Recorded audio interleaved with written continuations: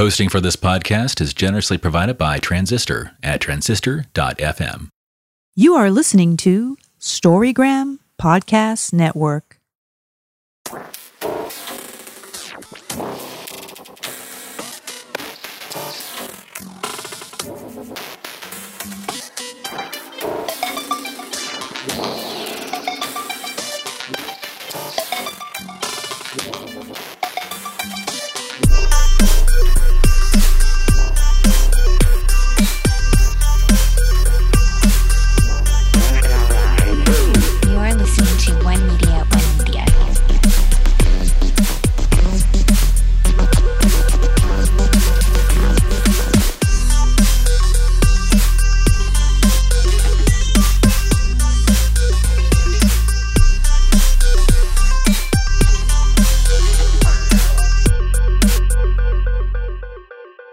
Hello, welcome to One Media, where we take two pieces of media and then we kind of talk about it and do deep dives, actually, because I guess Elaine did a bunch of research too. Dun, dun, dun. Dun, dun, dun. Uh-oh, the structure of the show is changing right now as we speak.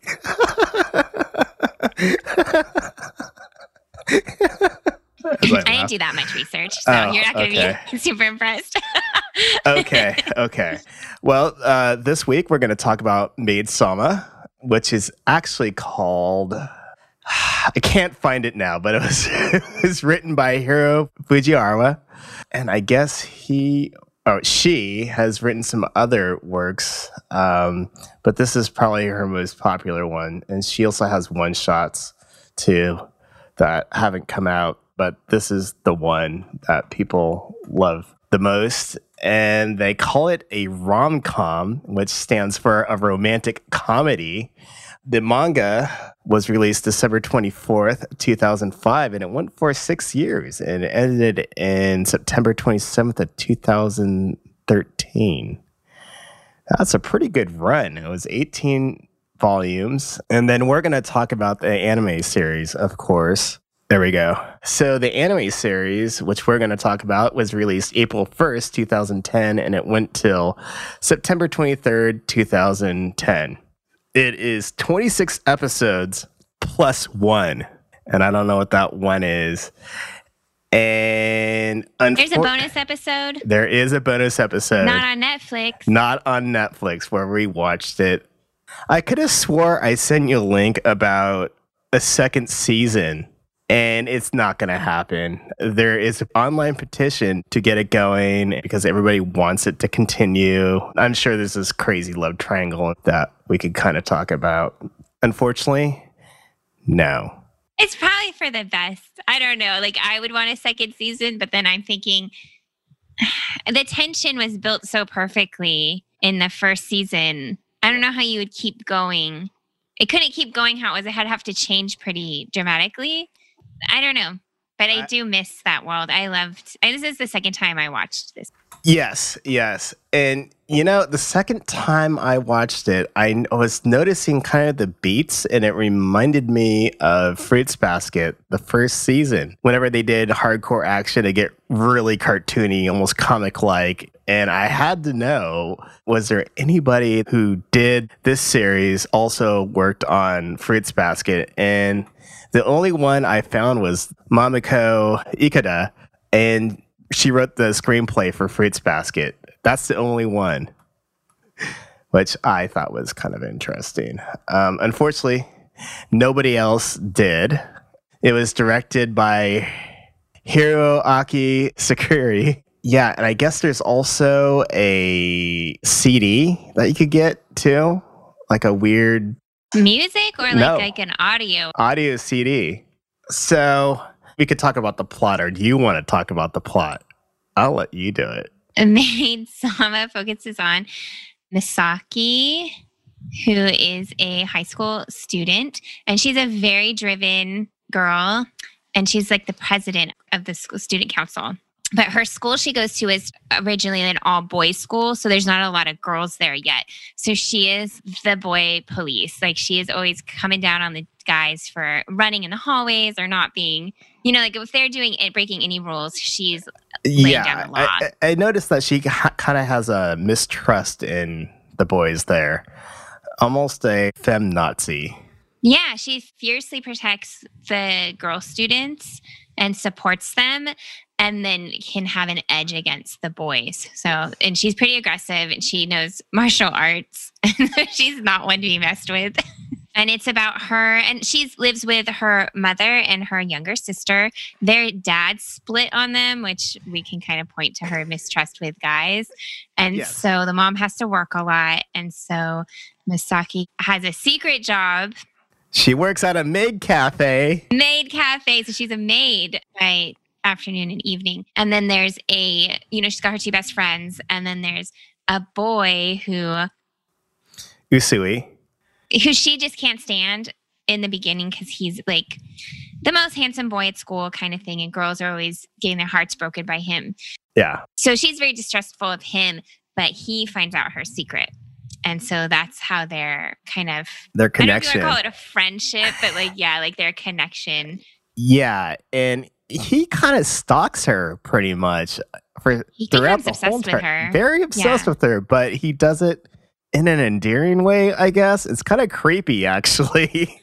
It's a little creepy, but at the same time, he knows. And she goes by Misa at the maid cafe. And I don't know, is that a nickname for Misaki as well? Yeah, it's just short. I mean, if you look at it, it's Misa. Yeah, I just call her Misa for everything. I think it's cute. So I think he becomes intrigued with her because she just seemed like a hard ass. And then it turns out she had this whole different side to her and that she was doing this to support her family. So I think he really decided he liked her and then wanted to help her. So he's always very protective of her. Definitely. And the funny thing is Misa doesn't trust him through at least 4 or 5 of the episodes. And she thought as soon as Usui found out about it, he was just going to spread the rumor around. But instead, he ended up going to the maid cafe even more. Just staring at her with these puppy dog eyes. And he became her regular customer. And then it's just her realizing where his intentions really are. Is it to mess with her or blackmail her, or is it to really protect and be her friend? Right. All in all, he just really wants to become her friend and break that hard shell that she has. And maybe that's why he's stalking her and following around and just being nice, is so he can become friends with her. I mean, the first 4 or 5 episodes, which I watched the first 6 episodes, they don't go into her best friends at all. They're just once or twice, and it's mostly just her and Usui. Yeah. Yeah, no, that's very true. Yeah, her friends don't. Yeah, I think they were in one episode for less than a minute. See, and that's what Misa's problem is she doesn't let people in. She doesn't let people help her. And she's so tough and she thinks she has to help everybody and she never asks for help.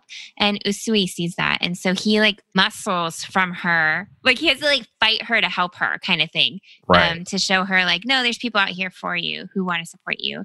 So that's kind of her personality is very controlling. And it seems like he does actually give her good advice too throughout the series. She apologizes multiple times to him because he does rescue her from certain situations. He is truly looking out for her. He's not trying to screw her over in any way, except for to get pictures with her. Oh, yeah. He does want pictures of her. Can I talk about my favorite episode? It's your show. I don't think it'll spoil anything. But so she works at a maid cafe and they have do you remember this one where there's stalkers, real stalkers assaulting maids? Oh, that's great. That was episode 3 or 4. Okay, so they're here's a taser with pepper spray. She said, I don't need that. She knows Aikido. So she's just ready to fight. So I think it's really funny that she's just, I'll protect you guys. But of course, she gets kind of mixed up in it and tricked and kind of captured. And so Usui wants to save the day, but she's already beating everybody up. So it's so awesome. Yeah. She gets mad and busts out of her, they tied her up, busts out of that and it's beats them up. Oh, God, that is so funny. 1 second. I love this show. Yeah. I love it. And then I questioned myself because I was like, what the f is a maid cafe anyways? And how is that like, how do people think of it? Because she's so embarrassed about working at one. Yeah. But it comes up a lot as like, they have a school open house and they're like, oh, let's do a maid cafe. Like, it's so cute. So I was like, are they sexist? Are they like, so I started kind of down that path of just kind of like looking at what people thought of them. Okay. And it seems like, at first I thought, oh, is it kind of like a Hooters? Like, it's like, you know, Not like in really. America. No. But it didn't seem as much like that. So it's like, well, and I think it's more cosplay. It's made for the cosplay world, right? It is, but it is really geared towards kind of serving men. Yeah. Kind of the exact opposite what she portrays at the school, too.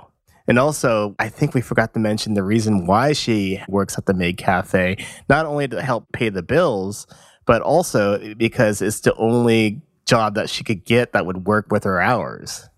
Yeah, they're very, very flexible. She tried to do manual labor. Like she was trying to be like doing construction or something. And yeah, she couldn't do that and go to school. It was a last resort job.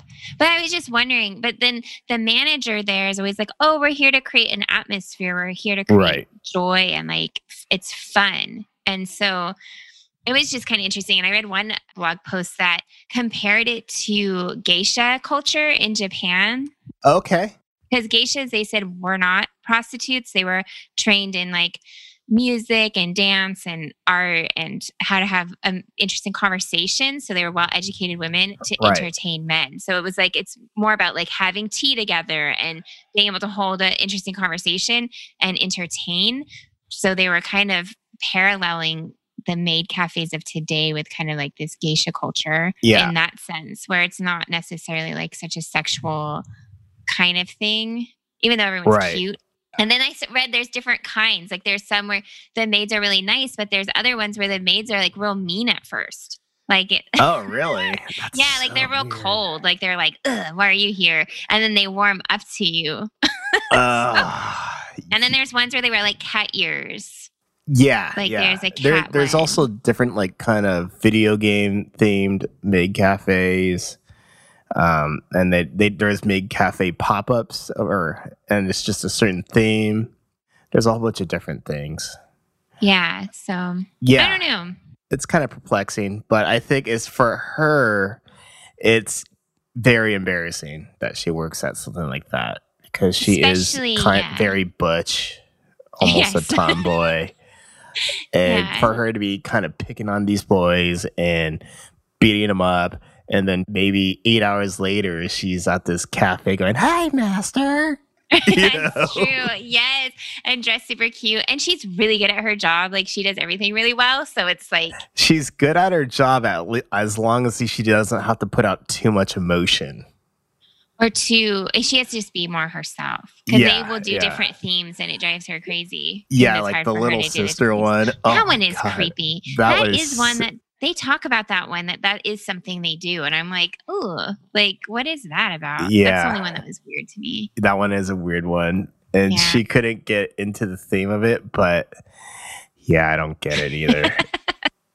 Maybe it's because, I don't know. I'm not going to explain. Customers are so polite and in love with the maids.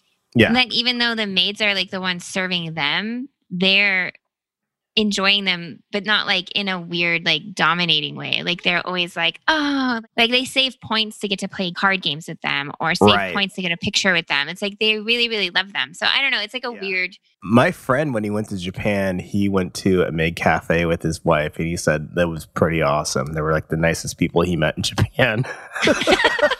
But that's really unfortunate when you think about it because they're paid to be nice to you. Yeah, and that to me, I'm wondering, like, is it more clear there that it's a game and it's kind of for fun, like it's cosplay, so it's kind of got a tongue-in-cheek thing, like kind of silly thing going on, versus like I was saying, here we have Hooters, and I think guys really think that those girls like them, and it's like, no. it's Yeah. also cosplay. Like that's not what Right, women really right. are like. But I think here we don't get that. I think here guys are like, the girls are like that. They, Right. Whereas there, I'm like, is it clearer that this is like for I don't- fun and sometimes, playful? but some people who aren't right in the head, of course, will kind of get it wrong. But girls unfortunately. go more to maid cafes now too, because at first Oh, they were okay. really made to cater toward like anime guys. Because I think Yeah. guys probably liked anime first more, and it was Well, more it was catered toward geared their towards taste. boys and guys, Yeah. unfortunately. And now they have all these rom-coms for Yes. girls so now and, I would me. be at a maid cafe. Yeah. Yes, we would go. Yeah, we would go to totally a maid go. cafe. I'd have to live my maid Sama fantasy. So you watched the whole entire series my within a God, day yeah. or two. Couple days. Like That's- 3 or 4 days. Wow. I got through half of it really fast. I was having a week. I was gonna let you know this show you can disappear into a fun rom-com land. It really Yeah. makes you feel better. I wasn't sleeping well, so I would watch Maid Sama. Okay. Yeah, that's a good recommendation. I think, it's cute, but I've been so busy, unfortunately. I've been watching other series too. So I watched the first 6 and I was like, this is really good. It's a lot of fun. I love, like I said, the artwork is kind of sketchy, but then when there's a lot of action, it gets kind of cartoony at the same time. It doesn't get too cheesy. Sometimes I feel like some of the rom-coms that we watch or slice of life series, there's a lot of cheese in it. I guess, okay, it does get cheesy at some points, but it's not as hardcore as the other ones we watched so far. And I think this was another series the second series I made, well, maybe the third series I made you watch. I was like, oh, Maid Sama's really good. You have to watch it. Yeah, it still held up. That's what I was thinking. Like I watched it, I liked it before, and then I watched it again. And I was like, oh, I still love this. Yeah, because you are now almost a experienced anime watcher. Yeah, and this very like small genre, mostly of like the rom com.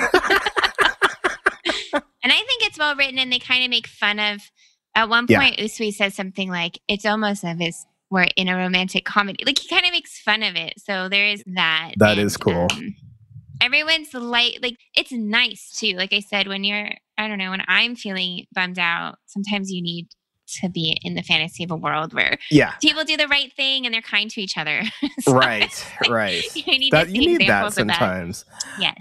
I also like that it's not pushing what you're going to be when you grow up or how you need to be doing the right thing throughout your life or whatever. It just kind of does it. Like the first season just focuses on maybe 1 year or something, right? Yeah. And Misa isn't always the hero. Right. Sometimes Usui has to come in and save her And she has to apologize for her actions. all the time. She's kind of those people that everything's a nail, so she just tries to hammer it. It's I like dude, that analogy. That's good. Right? That's good. Okay, so let's talk about the things that it has. It's a rom-com, so sooner or later there might be some cheesy romance in there. It has a little action, and it's very funny, and I love the comedy in it. It has crazy cosplay and cross-dressing. Yes, my favorite cross-dressing characters. Yeah, and you're right. And it also doesn't have it so the main character is always the superhero. And I think that's important.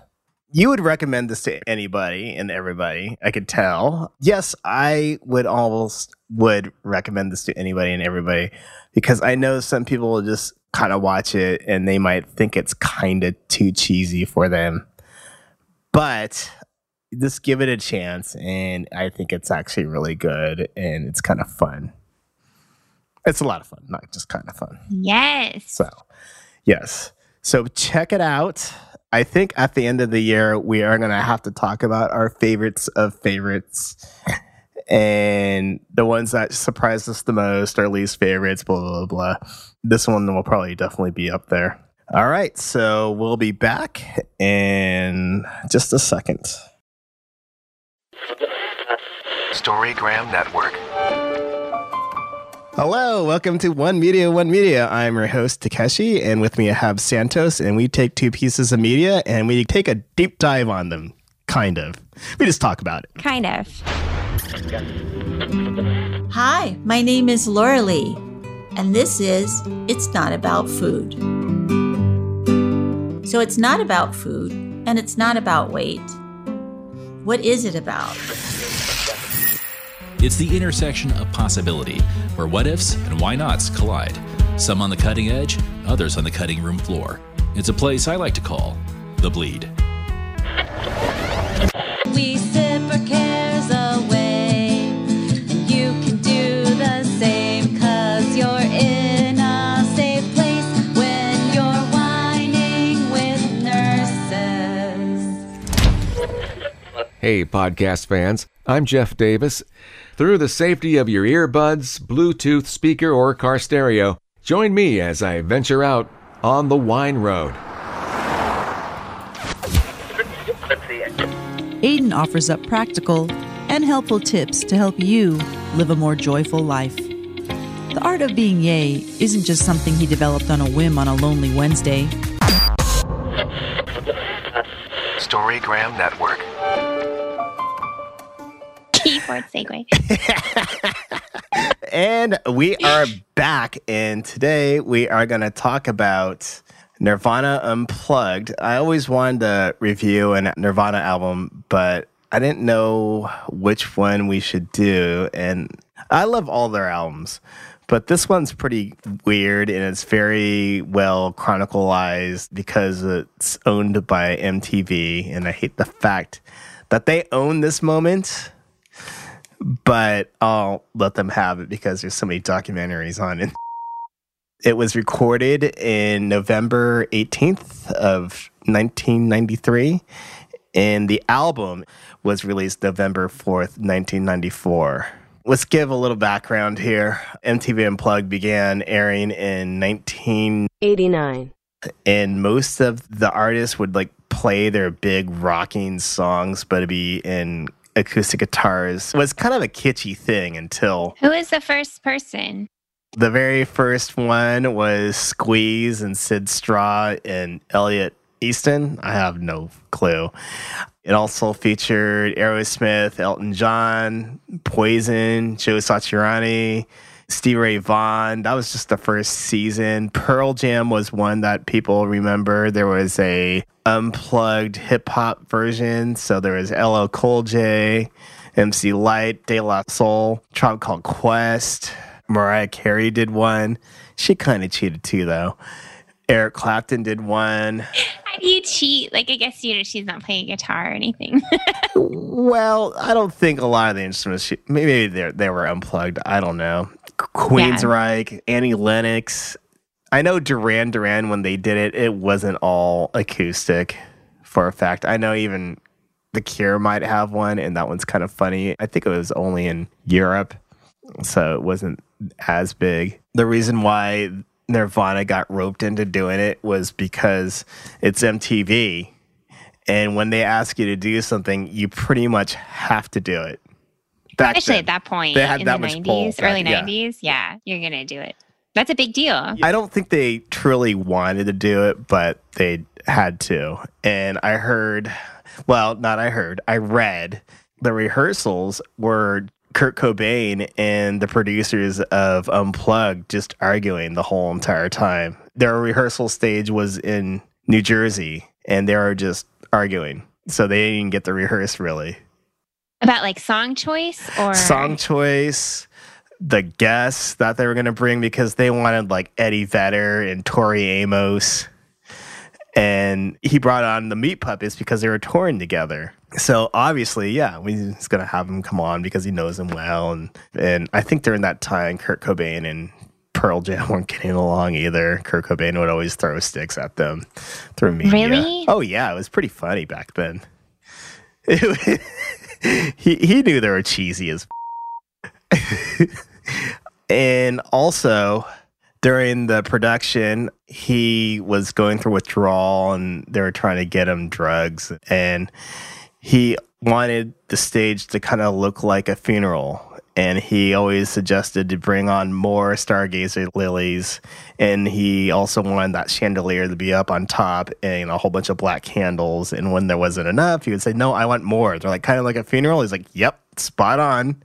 And the other crazy thing about this album is this is the last MTV performance he did with him. He died about 5 months later. This is his last recordings. Yeah, well, they played in Europe a little bit, but I think this is the last true recording and really good recording. The actual Unplugged TV show, it was released a little bit after the performance, and it did include 3 songs. I think it was Something in the Way. I can't find it right now. I don't know why. They cut 3 of the songs? They cut 3 of the songs out, and probably a Meat Puppet song and something else. Hold on. Well, here. that's what I looked up, was that there's 3 Meat Puppet songs. There is. It's a lot. Yeah, but still. I think the whole entire performance was great. Also, the producers are kind of rolling their eyes because they were still using amps in one of the songs. It was obvious that there was a little bit of distortion going through it. Okay, so it was Something in the Way that they didn't use, and Oh Me. Okay, so it was 2 songs. MTV wanted them to come out to do an encore, and they refused.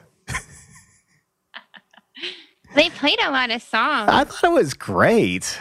14 songs, right? Yeah, so 8 originals and 6 covers.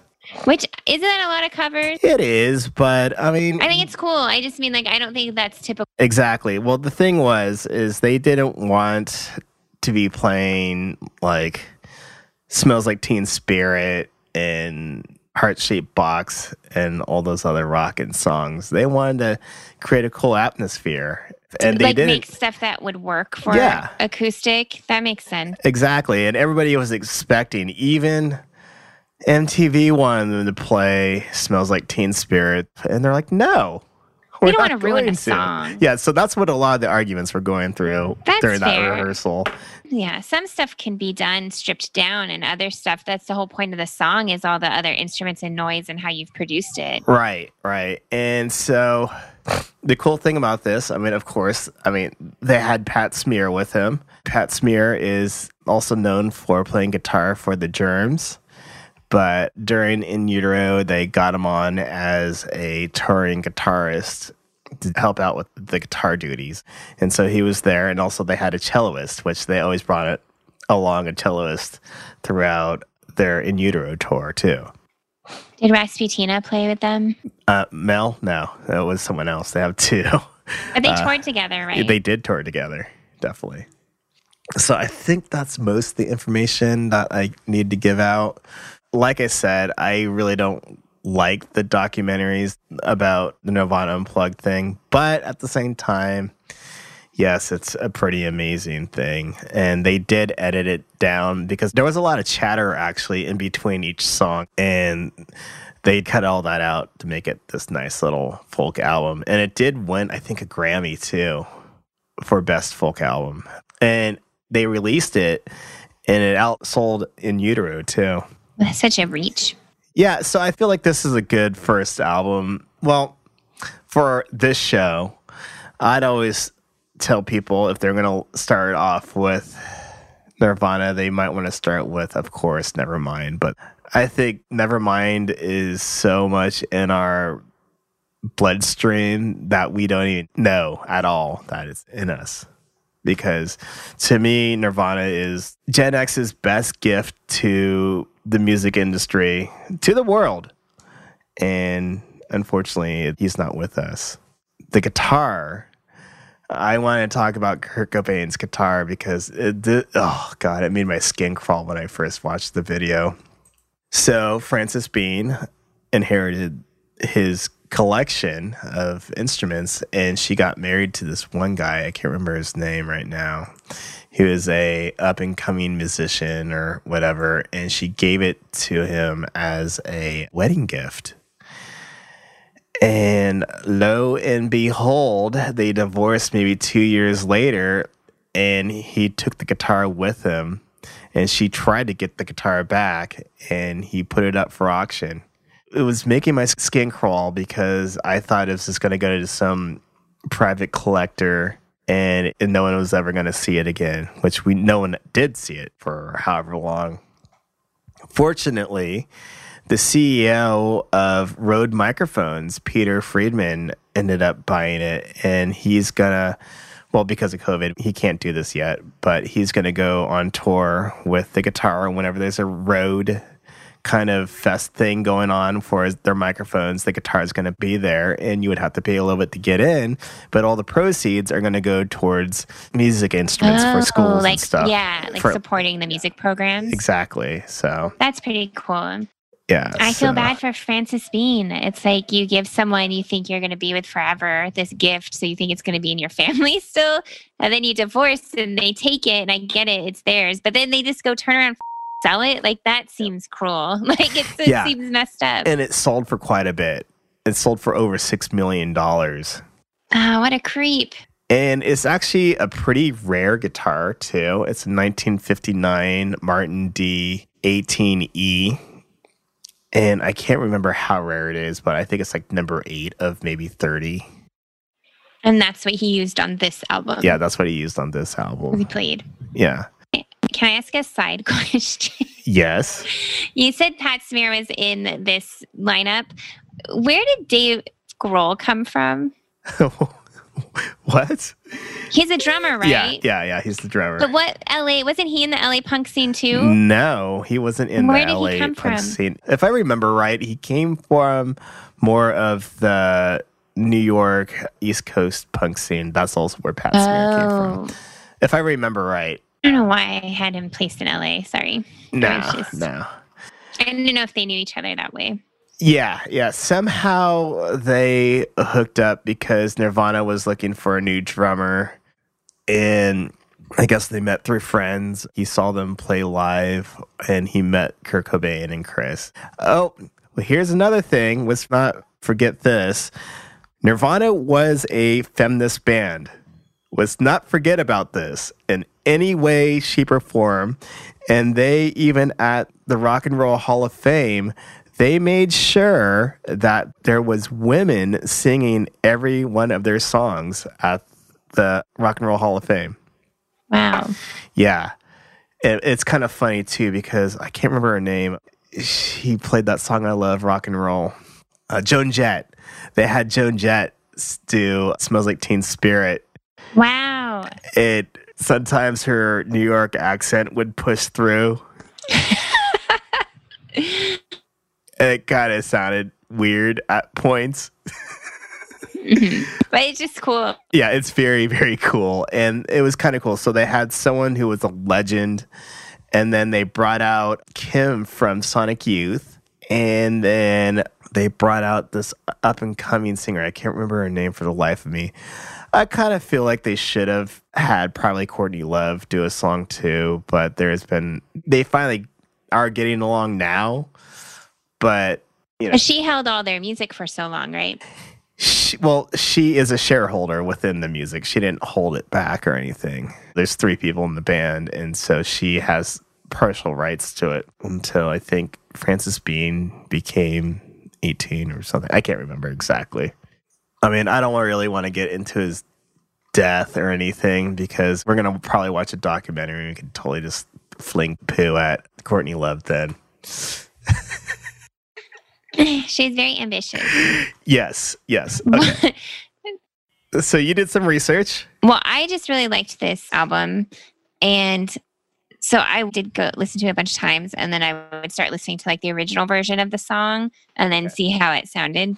And I would have to say, like, just like my one like negative comment would be I didn't like Pennyroyal Tea as acoustic. Really? I don't think it made it. I think I liked it better in the original. You know what? In the documentaries, they said that was the watershed moment of that performance. Maybe like when he played that alone. It was that's when everything just kind of got released. I swear to God. Yeah. It's very powerful, but I kind of liked it how it sounded better as a song. Right. Because his voice doesn't go, like he doesn't have it for, it's very emotional in this, but to me, it's not, it was like Not Right. my favorite. Yeah. I have to say one of my favorite ones on here is The Man Who Sold the World, though. Okay, I you think want me to play they that? covered that really Hold well.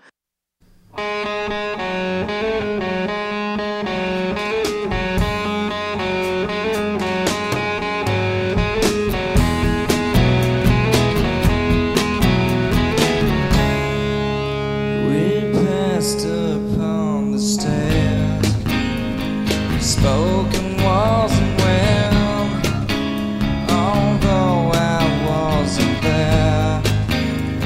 Said I was his friend, which came as a surprise. I spoke into his eyes, I thought you died alone a long, long time ago. Oh no, not me, we never lost control. I got some information about A Man Who Sold the World. Yes. So it was written by David Bowie. It wasn't really a hit. It was pretty much Nirvana's song that kind of blew it up. I don't know if you ever heard that version of it. It's pretty interesting. David Bowie's? Yeah, David Bowie's version. It's like way more produced, and it Yeah. has like backup vocals, and his voice is all phased and chorusy. We don't have to play that version. Yeah, go listen to it. I found it on Spotify. But And okay, so that was written in 1970, or it was written and recorded in 1970, 71. But there is a Lulu version of it, and that's the one I posted on my Facebook. And that one's really interesting because she played two songs. She played this song, and she also played and performed Watch That Man, which is on Aladdin Sane. So I want to play the Lulu version. And it was produced by David Bowie, and he was actually there for the final mix and stuff. so he produced a cover of his own song. Yeah, two covers. With this. Two covers. And she's of his like a own song. pop singer. Yeah, she is. Oh, yeah. And he played the saxophone and did the backing vocals. That's funny. Total blessing. Yes. All right.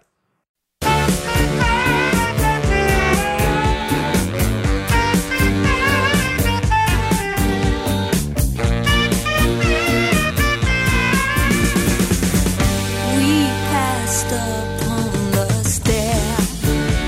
We spoke of was and when, although I wasn't there. He said, Anyway, I think it's dope as so. Fun. Yeah. I think Kurt Cobain and Nirvana owned this song on this one. Oh, I God, think they did. brought Oh. like a level of emotion to it. I was just like, oh, it's so beautiful. Yeah, I think this version is the best version. And, David Bowie liked their version. oh, yeah, of course they did. And blew it up for him. That's true. Then Yeah. everyone went back and listened to that other album. Yeah, exactly. But I just thought it was just so beautiful, and I thought it was a cool way. The other cool thing about this album, I forgot to mention, this was all one take. Oh, that's probably why it's so good, because like Yeah, the energy's there. Like it's They mentioned that other performances, if they messed up, they would do it over again or whatever. They just barreled through it pretty much. you get some of that talking in this on this Yes, album. there's a where lot he's more like, talking actually in between each song too. But you do get but some of they'll it. he'll say he's like, oh, this is the one I'm gonna mess up, or I think Yeah. I'm gonna. Oh, this is just me alone, right? I guess I'll try it in a different key or something. Yeah. So, which is fun to hear a little bit of that. Right. I think there was at least 30 seconds more talk in between each song where they cut it up to make it more an album and a performance on MTV. Yeah, so it's all done in one take. So you can actually hear sometimes there's like this weird feedback in the background. One thing I do like about the album, there's like this dynamics in it where some parts are really quiet and then it gets louder and louder and louder. I really appreciate that too. And the fact that they brought out the meat puppets and nobody knew who the meat puppets were, that's just a big middle finger to TV. Well, I thought that was cool. Yeah. because I was like, what are these songs? What are the lyrics? I started looking up the lyrics and stuff. And I was like, oh, it's a Meat Puppets song. Oh, it's me. I was like, oh, and then it said it was kind of unusual for, I think probably unplugged for someone to have covered so many songs of other people. And then they said that they used the Meat Puppets as their backup for the Meat Puppets songs. And I was like, oh, they're friends. Two of them came out. They were touring together. Like they're friends, which is cool. Like, I don't know. It's just kind of like a neat thing to do. Like if you have friends and you're like, you like their music. And it's like, well, I'm going to introduce more people to. Yeah. So one of these days we'll have to review a Meat Puppets album, I think. Talking about Meat Puppets, I like Lake of Fire.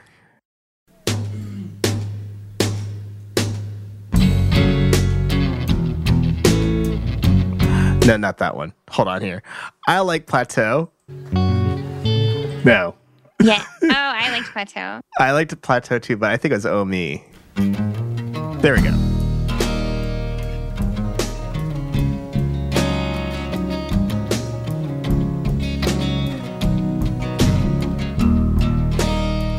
If I had to lose a mind, if I had to touch feeling, I would lose my soul the way I do.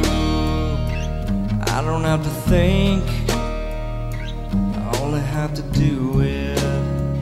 The results are always perfect, but that's old news. Would you like to hear my voice? I don't know, it's mellow. I like it. But I think the Meat Puppet songs are pretty good on there, and it does fit with the whole entire atmosphere of what they're going for. So I think they were needed. MTV. Right? Because I think it helped make sense of the album. Because if they just tried to convert all of their songs into acoustic songs, it might not have worked, and it would sound clunky or kind of, I don't know, then it'd just be like versions of the songs you don't like. Like you're like, oh, there's that album of all their music I don't like. To me, sometimes I think the covers that they did are a little bit better than their Nirvana songs that they performed, even though there was, 6 and 8. I'm trying to think which do you have a Nirvana song you really liked? A Nirvana song I really liked? Yeah, on this one. I mean, I like them all, but let's see. I'm trying to pick one, though. I can't. I think Out on a Plane's really good. Yes. All right, here we go. Start this off without any words. Got so high, scratching up there. Love myself better than you. I know it's wrong, so what should I do? The finest day that I've ever had was when I learned to crawl the mound. Love myself better than you. I know it's wrong, so what should I do? I'm on a plane, I can't complain. God, I always just end up wanting to hear the rest of the song. I forget I have to stop it. Right, we have to. And then what about, I think I researched Come As You Are a little bit. Okay, what about it? I think it's the one where they pulled from Killing Joke's song 80s. Okay. Like that's the riff. And so I guess originally, we'll have to listen to this to make sure I'm right if this is a song. So originally, like Kurt Cobain didn't really want to release it because it's so obvious where the riff came from. And they released it anyways, and Killing Joke totally clocked them for using their riff. But Okay, then so didn't what's the name sue of the them. Killing Joke song? Okay, here we go. Let's hear 80s.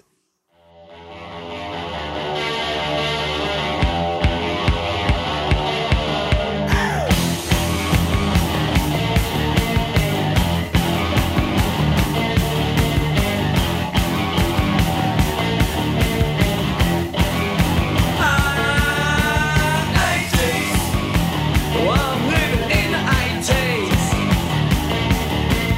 80s. Well, I have to push on. Well, interesting. His integrity is good. Like Yeah. he didn't want to release it. Like he's like, it's so obvious where we got this from. You know, like so. I thought that That's was kind of interesting. funny because the label wanted to release that song as their very first single. They didn't believe in Smells Like Teen Spirit. Yeah. And then they went with Smells Like Teen Spirit for some strange reason, and that's what really blew up Nirvana. The other cover I love that they did was Jesus Doesn't Want Me for a Sunbeam, which is a Vaseline's cover, but it's actually a Bible song or whatever. And Chris Novoselic brings out an accordion, and he plays the accordion for the song. I think they even played it at the Hall of Fame because he brings out the accordion, and then Pat Smear brings out the guitar that he used for Unplugged, and they play the song together. So I'll just play a small part of it.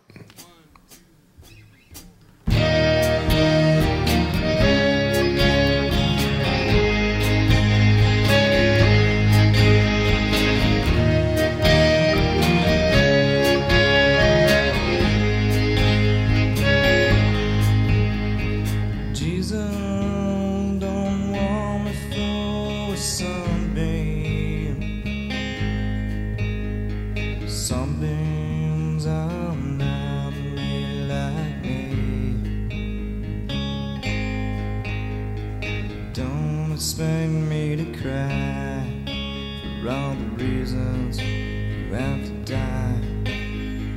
Don't ever ask your love of me. Don't expect me to cry. Don't expect me. Yeah, I just end up wanting to keep on I playing know it. it's so good. I really, really like this album. Yeah. I'll have to say my last, like you said, I don't want to sound like I don't like Nirvana songs. I liked all of them. So Okay. if we can't play all of them, but so the covers were really interesting to me, but I like the last song, Where Did You Sleep Last Night? Oh, yeah. Have you heard the Lead Belly version of it? Yes. Oh. And I was like, Okay, so supposedly that was a watershed moment to the MTV producers because there's that one part where he does that really long note and he's like kind of screaming and his voice is kind of giving out, and then he gives this one last breath and then he sings the rest of the song. Yeah, and it was just like kind of his soul going out or whatever the f- he said. And I was like, you guys. well, it's really dramatic, but Anyway, it is yes, beautiful. it is. And also, again, I like that when you're on a platform like that and he's amplifying other musicians. Like I Yes. think Lead Belly probably created a lot of musicians or influenced a lot of musicians Yeah, in American yeah. music. So Totally. I don't know. It always makes me happy when people kind of. I looked up Lead Belly after I listened to this album a couple times within the last couple months, and his music's pretty good. I dig it. I mean, also I looked up the Vaselines. The Vaselines are an amazing band. So you guys should go out there and listen to the Vaselines, the Meat Puppets, and Lead Belly because you're going to learn something. Okay, so here we go. Let's do Where Did You Sleep Last Night? I was going to say that too.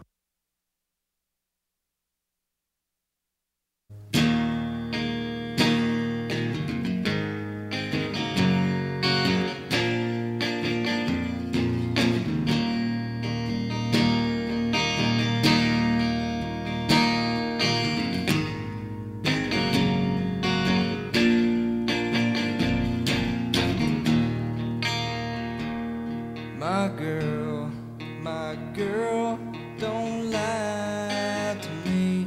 Tell me, when did you sleep last night? In the pines, where the sun don't ever shine, I would shiver the whole night through. Girl, my girl, where will you go? I'm going where the cold wind blows. In the pines, where the sun don't ever. Okay, I kind of feel like we should get to that one part of the song, the watershed part that... Yeah, skip forward. All right. So, yeah, it does get intense. And let me just talk about Kurt Cobain's voice, because people and his singing style, and some people think that he's an overrated singer and he wasn't really that good of a singer. But it was his tone, and that's what's really important. I mean, have you ever heard anybody try to cover a Nirvana song? You can't. Oh, I never thought about that. Oh, it's a total show. There is actually an album is just Nirvana cover. You know, they cover Nirvana and da da da da. No one can do it. Nope. It just like to me, some people can't I'm trying cover. To think, like, some who people could possibly do it? Some people can't cover, to me, Jimi Hendrix songs, because to me it's an insult to Jimi Hendrix. Leave it be. Yeah, just leave it be. You just don't cover Jimi Hendrix songs. And I believe Nirvana, unless you got the backing band of Nirvana with you, you can't cover a Nirvana song. Yeah, I was just thinking that, like, the covers are so intriguing to me. I was just thinking this as, like, with the Lead Belly one, because his range is bigger when you hear him sing other music. You realize, wow, his voice lends it. He's got such a storyteller voice, and the emotion in his voice brings something new to these songs. A lot of people don't talk about is, I think it was his aunt who taught him how to play guitar, and I think taught him how to sing. She also, I think, taught him how to do that yodeling kind of thing that he does throughout his songs sometimes that you can't really tell, but I have watched some voice teachers on YouTube watch him perform certain songs. They're like, yeah, that's the style of yodeling that he's doing. Yeah. And you don't really know about that. Okay, so let's go to this watershed moment. Hold on here. The whole night through. My girl, don't lie to me. Tell me, where did you sleep last night? In the pines, where the sun don't ever shine. I would shiver the whole night through. My girl, where you go? I'm going where the cold wind blows. In the pines, sun, the shine, I shiver. Oh, night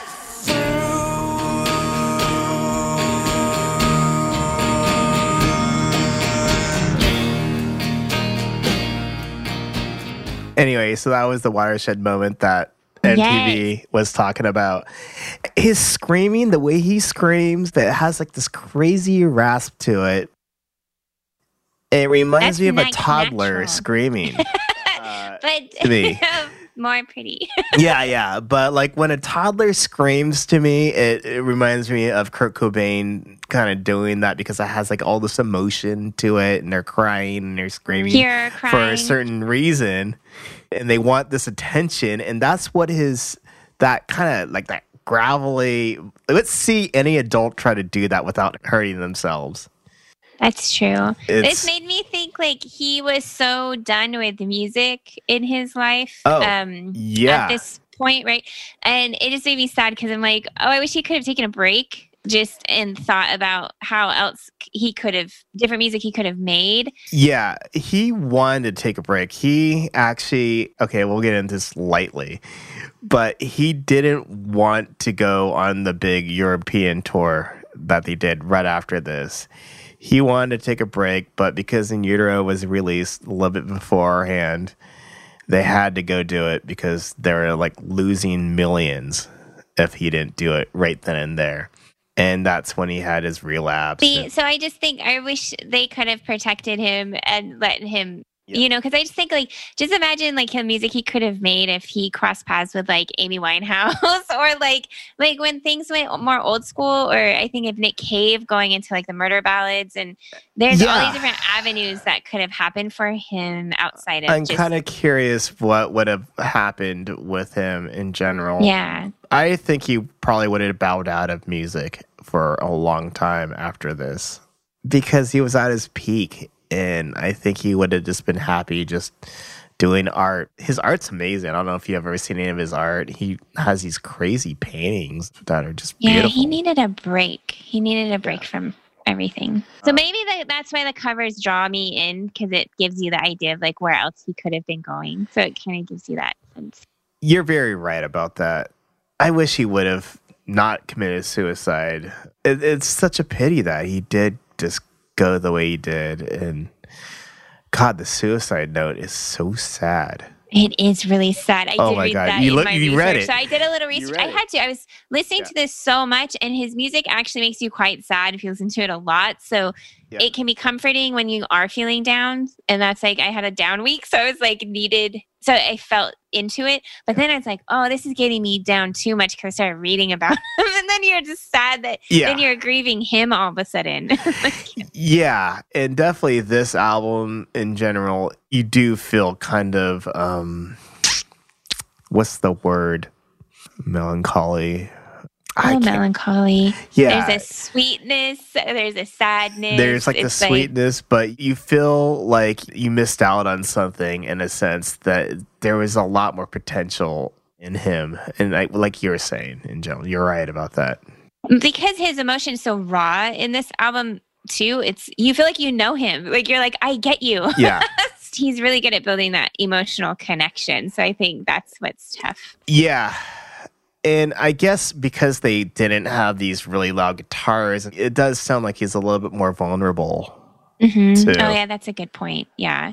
I wonder how, I just feel like we're so, like if he was now, I just feel like we still don't handle substance abuse or mental illness well enough to save people. Like we just push people to these limits without really honoring like who they are and like what they need.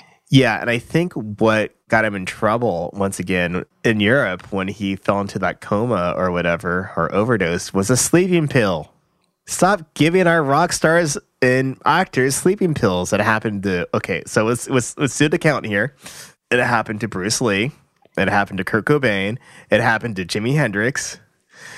And I think Keith Moon. Yeah, Keith Moon.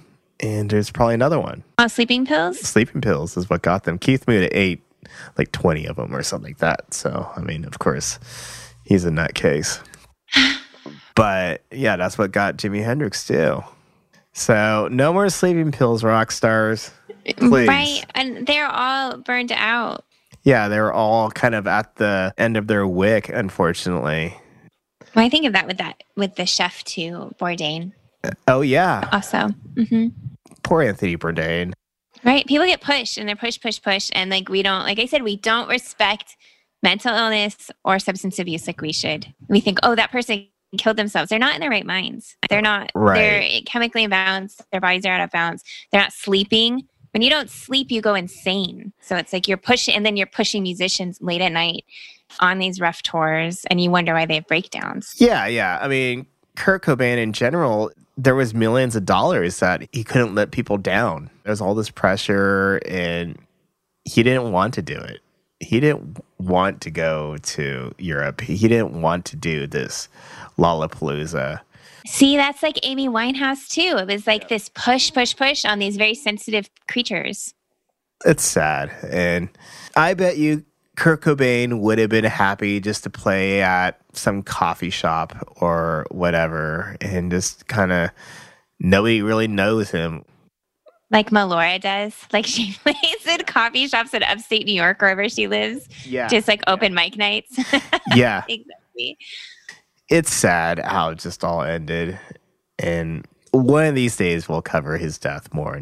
But right now, it's about this album. And yeah, I recommend it for everybody or anybody. But at the same time, you will feel a little sad listening to it.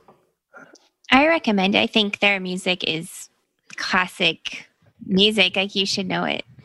Yeah, it's in our veins, like I said before. Like, it's in our bloodstream.